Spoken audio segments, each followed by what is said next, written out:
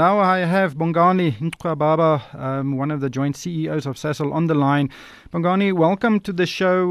Sasol reported revenue gains of 5% to 181 billion rand. Headline earnings down 22% to 27 rand 44. Final dividend of 7 rand 70, which pushed up the total dividend for the year to 12 rand 90, and this is a slight increase. But there are a few accounting funnies in the results. I see that the operating profit has declined by around 8.5% to 30 billion rand. Is that a fair reflection of the performance of the group? Thanks a lot for your time, Eric. That's why we prefer to use the measure of core headline earnings per share, because you then normalize all the accounting, because I'm trained as an accountant myself, but instead of the old days when I was trained, when it was historical cost, we're in a world of fair value accounting. So as a result, the number of impairments or fair valuations which were done, some in the first half, some in the second half.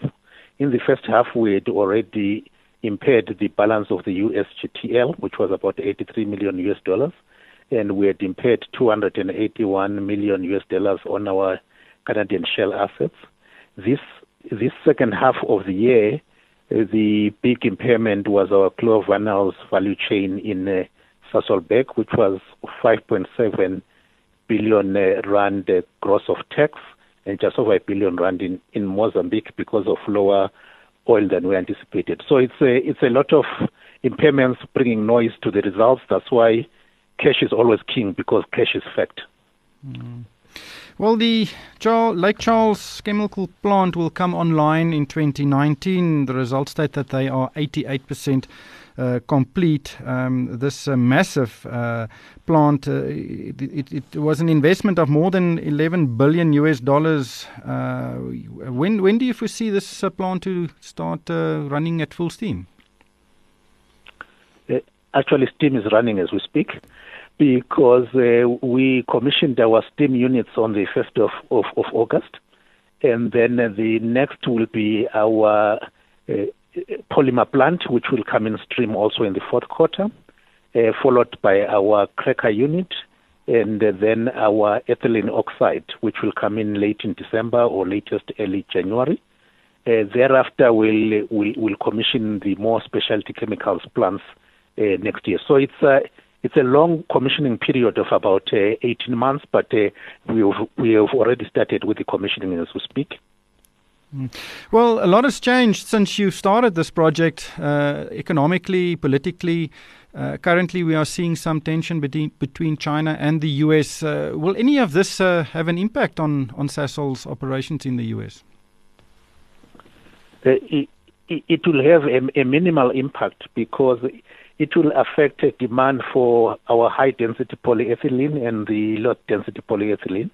And then in terms of turnover, the impact is between 5 and 15%, but we'll obviously route those products via our other distributors. So the impact on earnings is rather minimal, but what's been favorable for us for the project is that the taxes have come down quite significantly in the States, as you know.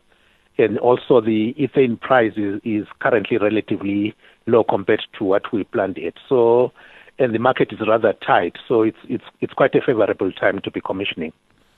How much of the Sasol revenue would be earned outside of South Africa's borders once this plant is in full production?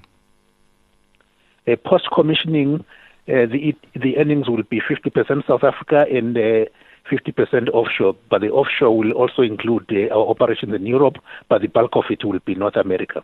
The contribution to our cash flows, which is, if I can use EBITDA as a proxy, in financial year 21, it will be $1.3 billion. So it's quite a significant contribution to our cash flows going forward. How did the South African operations perform? The South African operations performance was mixed.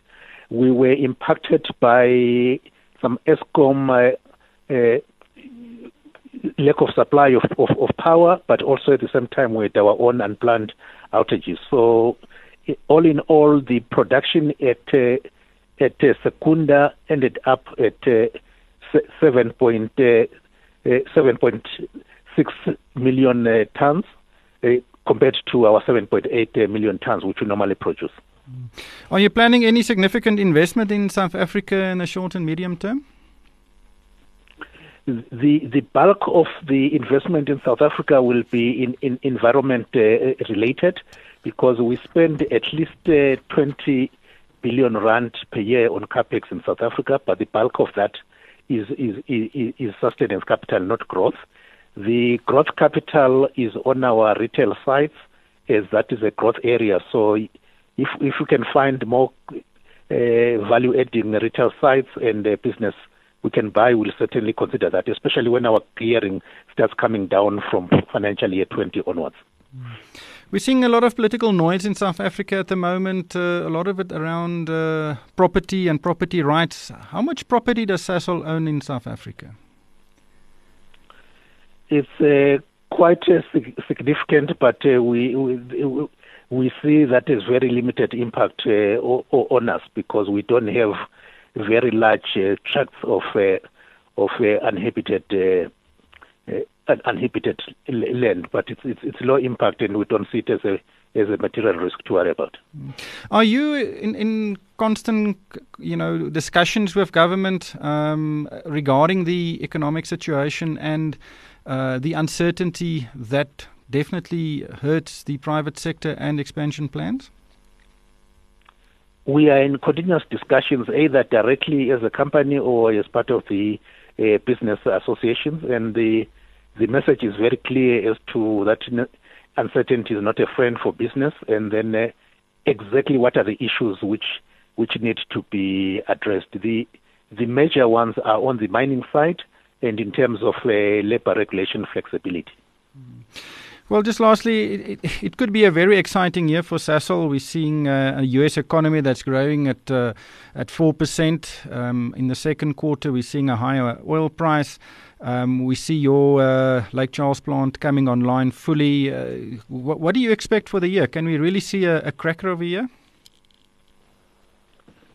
We'll certainly see higher earnings than this year for the reasons you have mentioned.